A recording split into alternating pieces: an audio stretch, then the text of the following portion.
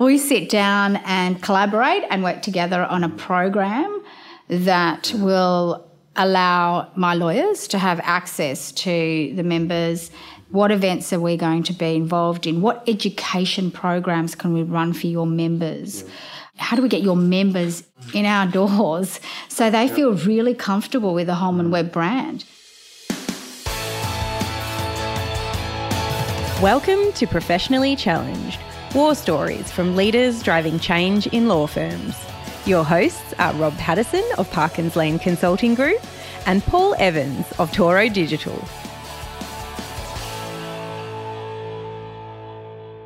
On today's episode of Professionally Challenged, we're chatting with Adriana Giametti, the Chief Marketing and Corporate Relations Officer of Holman Webb. Adriana has been with the firm for 5 years and comes from a very interesting background, including being a commissioning editor with the Thomson Reuters Group and a publisher with CCH Australia.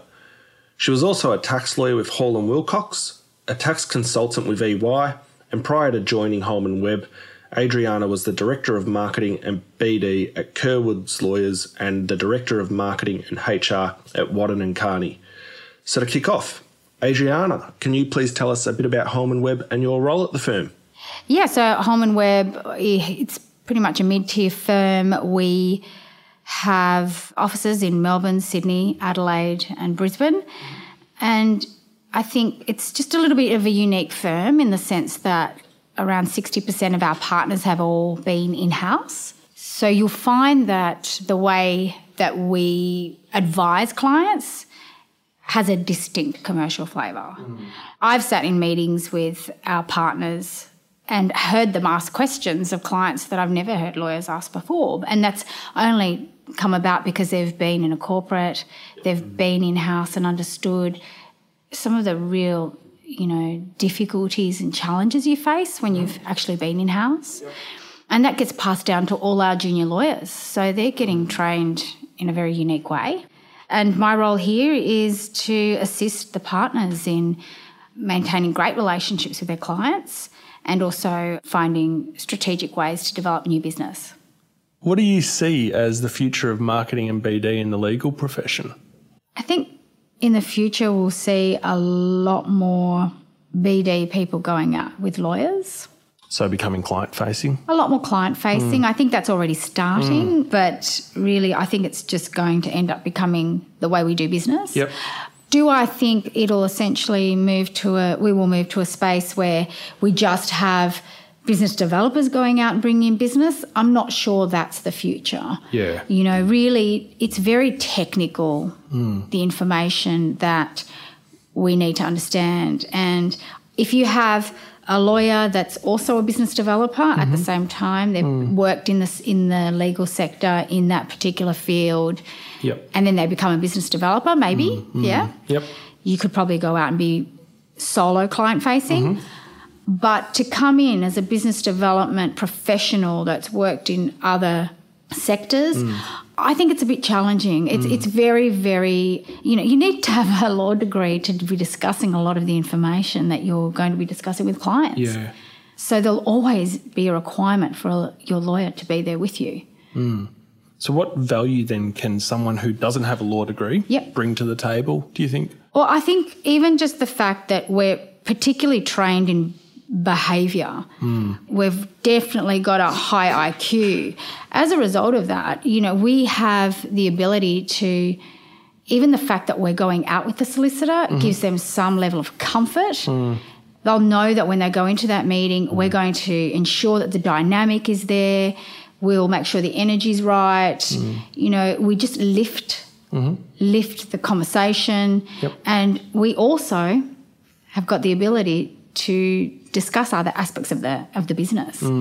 So often opportunities. Yeah, because often solicitors will go in and discuss their particular practice area, and the client will be discussing challenges and issues that they're facing, and they'll forget to say, "Oh, that's great. Well, we actually have a workplace relations team as well that can." So the cross sell doesn't happen as often when a solicitor is going in on their own. You'll find that cross sell will take place when they've got a BD person with them.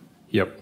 So the BD person almost helps triage the client's needs. Yeah, that's absolutely right. Okay. And I think also the BD person's better at promoting the firm and promoting the lawyer themselves. I mean, it's very uncomfortable as a solicitor to sit there discussing how great you are. Yeah. It's a lot easier when you have your business developer there next to you doing it for you, right? Yeah. And as a BD person, would you be doing some of the research and some of the preparation work? Yeah, absolutely. To sort of prep the lawyer? Yeah. Yeah, let them work on the billables and, we'll worry about that side of business, and then you brief them on everything and go out and see the client, potential client. Okay. And do you have like an after-action review? Would you then sit down when you get back to the office and sort of debrief with the lawyer? Correct. That's absolutely what you would do, and then work out strategically what you'll be doing next. Mm-hmm. Yeah. Well, that's a good approach. It's a really important approach though, isn't it? Because as you point out, and lawyers are remunerated around their specialty or their area of law. So that strategic approach, someone having an overarching view, okay, where to from here, and it might be in that discrete area of law, but it may well also bringing other people in to collaborate around it. And that's exactly what we found. I mean, I've been to meetings and come back, and the lawyer I went with didn't receive any work, but another group did. Yeah, and, it's all, we all work for the same firm, and there's no real silos here either. So we, everyone's helping each other build their business. Yeah, and you have a law degree. Mm-hmm. So do you think, in the spirit of candour, do you think that is an advantage when you are going out with lawyers to see clients or in-house counsel? Or yeah, I think it helps. I think it does lend itself to lawyers feeling a lot more comfortable with you going out with them. Yeah. And, the other thing is I wouldn't, everything that I ask the lawyers to do here, I've done myself. I was a big business developer when I was a tax lawyer and liked it so much that I became a business development specialist. But, I would never ask them to do something I haven't done already. Yeah. How would you compare, say, the approach at Ernst & Young, a chartered accounting firm, with, say, Holman Webb or Hall & Wilcox or another law firm? Is there a fundamental difference in approach in terms of business development? Yeah, I think the accounting firms are definitely more progressive, especially the big ones. Probably the leaders, you would say, in business development. We're following suit. The legal profession is probably catching up quicker than it has in the past. Mm-hmm. But it's about changing mindsets, and it's about, leadership from the top. If you have someone leading from the top that's promoting a strong business development culture amongst the firm, you'll find that business developers are given the opportunity to show how they can really add value to the business.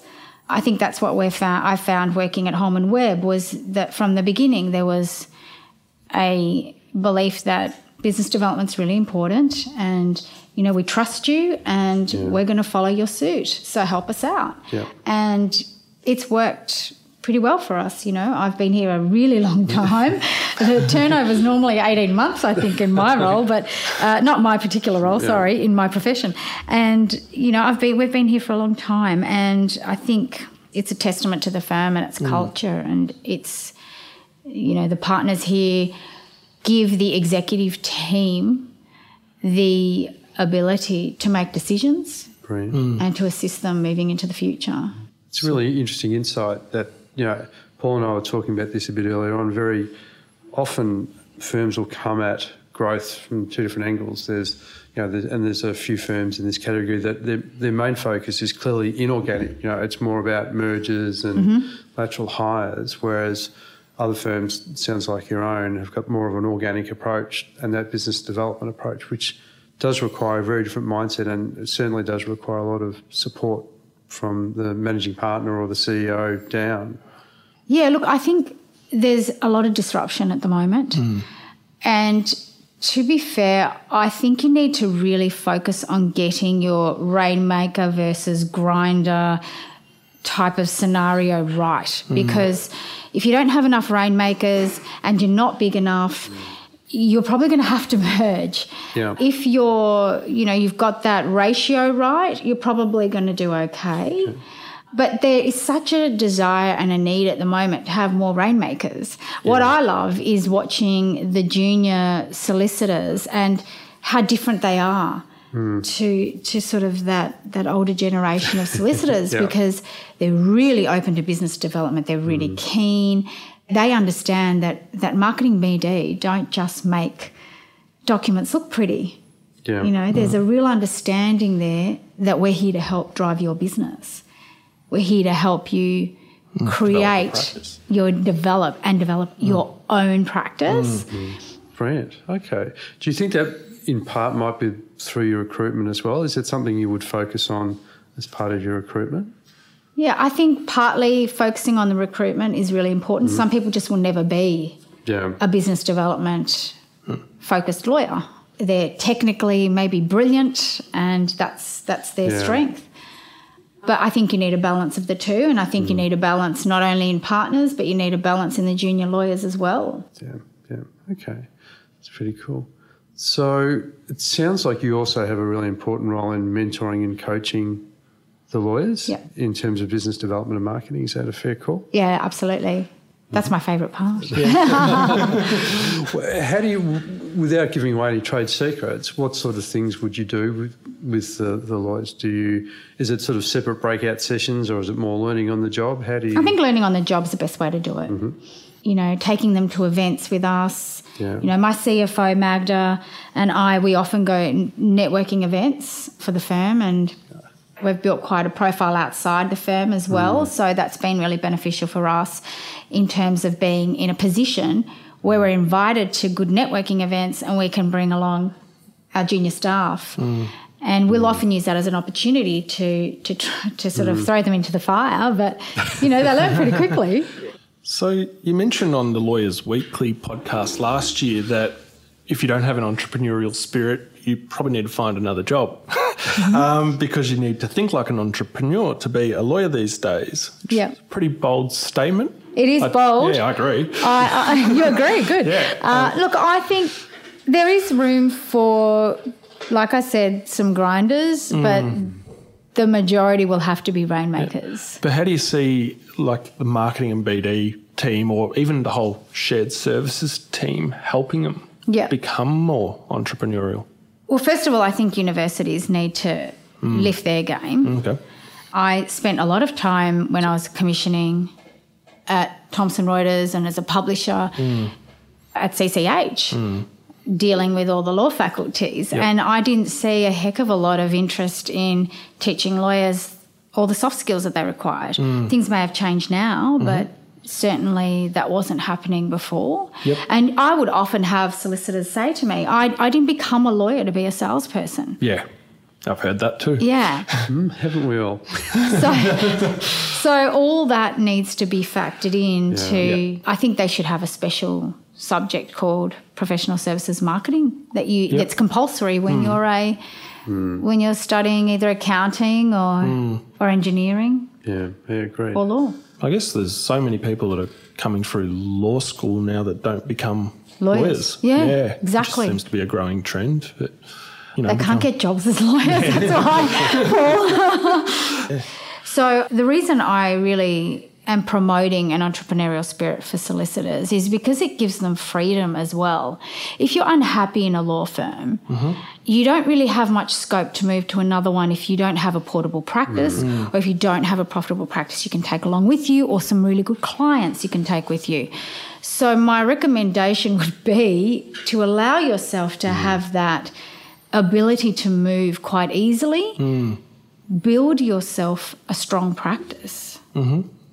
And that will require you to have an entrepreneurial spirit. Yeah, for sure. Yeah, certainly mobility. If you're wanting to be mobile, you certainly need to have a decent practice. And, you know, when we are reviewing partners to join us from other firms, I'll do a due diligence on their practice along with the CEO here and we get together and the client side of their business will be assessed. Yeah. So if there's obvious sort of gaps, cross-selling opportunities and So changing tack a bit, I'd love to get your thoughts on something. It's pretty obvious from your website that you've spent a lot of time and it's an important part of your marketing strategy, and that's that you've built partnerships with other organisations. The two that caught my eye were Holman Webb's sponsorship agreements with the Association of Corporate Counsel and the Entrepreneurs Organisation. Could you tell us a bit more about these? The Association of Corporate Counsel, for us, that's our target market really, in-house counsel and general counsel. So, working with the team at the ACC has been really beneficial for us. They have a really good understanding of what's required to not only just be a partner, but to really grow our reach into their membership base. So we've worked really closely with them on developing a program to get us more profile and more increase our brand awareness amongst the general counsel. Yep. And then the Entrepreneurs Organisation, again, it's a similar thing. That came along because one of our partners was in a tech group with someone that was in the EO. Yep. And they're really exciting. There's it's a global network. There's, we pretty much look after the Sydney chapter mostly. And they're just a very dynamic group of people. Yep. We have probably partnered with them the most in terms of really forming a strong bond where there's an intense program happening. They have become almost a part of we've become a part of their world, they've become part of ours. They're quite clever in the sense that they understand how to track very carefully the return on our investment, which is obviously so important for me. And also they're really good at inviting us to lots of types of events where we can have direct access to the members and build relationships with the members rather than just the people that work for the organisation. And on top of that, they've also helped us form relationships with other strategic alliance partners. Yeah, okay. So such as? We have Commonwealth Bank on there, accounting firms, there's travel partners, there's telecommunications companies on there. Okay, so the whole lot. And even, automotive companies, so Right. Yeah. so it's been an interesting ride with the EO. One of the things that often strikes me with law firms and sponsorships is that there's often a very simplistic approach of writing out the check, getting your logo on a brochure, and then expecting a miracle to happen. I think it seems like you've got a much more sophisticated approach to sponsorships. How do you is it a campaign, or how do you create, or how do you make sure that you do get that return on investment? So initially, before the contract is signed and the money's handed over, we sit down and collaborate and work together on a program that will allow my lawyers to have access to the members. What events are we going to be involved in? What education programs can we run for your members? How do we get your members in our doors so they feel really comfortable with the Holman Webb brand? It's somewhere where they know where we are. They know that they have different touch points within the organisation to make them really sticky. So you negotiate the sponsorship package. You don't just sort of take it as given. You'll talk with them about it and sort of work it up with them. Yeah, absolutely. And that's probably part of me having a legal background and having been a lawyer. I really do. I sit down and I negotiate fairly heavily with them and come up with a program that just works for both of us because, I want my alliance partners to be really comfortable that they're receiving great value from us. Otherwise, they can move on and go to another law firm as well. So there's a lot that we give generously as a law firm, and my partners here are, sometimes a little too generous with their time, but it works. It swings and roundabouts. We tend to have extremely loyal clientele, and we're really happy about that. Yeah, that's a really great strategy. All right, Rob, over to you with the lightning round. What's the best piece of business advice you've ever received? Well, I do recall working with someone who used to always say, we're not saving lives, we're not saving lives. And I'll tell you what, that has worked that piece of advice has taken me far in and probably helped with my blood pressure on many occasions. So I always pass that on to my staff. If someone knew you really well, what is the one thing they would know about you that others would not? Oh, that's a tough one. I quite like McDonald's. I shouldn't be admitting that. But also, I'm probably something a little different. I'm really quite into my quantum physics. Wow. Yeah. Oh, no. Yeah, can't get enough of it. All right. Can you nominate another legal industry leader that you hold in great respect that you think we should have on this podcast? Yeah, I think Anna Lazinski. She's the Executive General Counsel at L'Oreal, and Anna's just a real firecracker. She's really pushing change and innovation in the legal industry, and she's written a fantastic book.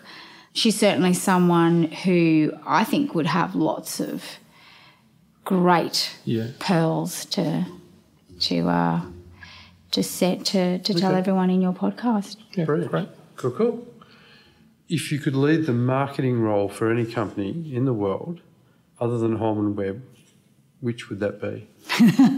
That would be the LMVH group, so I could get lots of free handbags. That's the Louis Vuitton. Lots of shoes, handbags. Yeah, that's pretty much it. And finally, if listeners want to connect with you, what's the best way to get in touch? LinkedIn. LinkedIn. Definitely. Well, thank you, Adriana. Some sensational advice there. Thanks for having me. Thank you for listening to Professionally Challenged. Visit our website at www.professionallychallenged.com and please leave us a review on iTunes. Until next time, bye for now.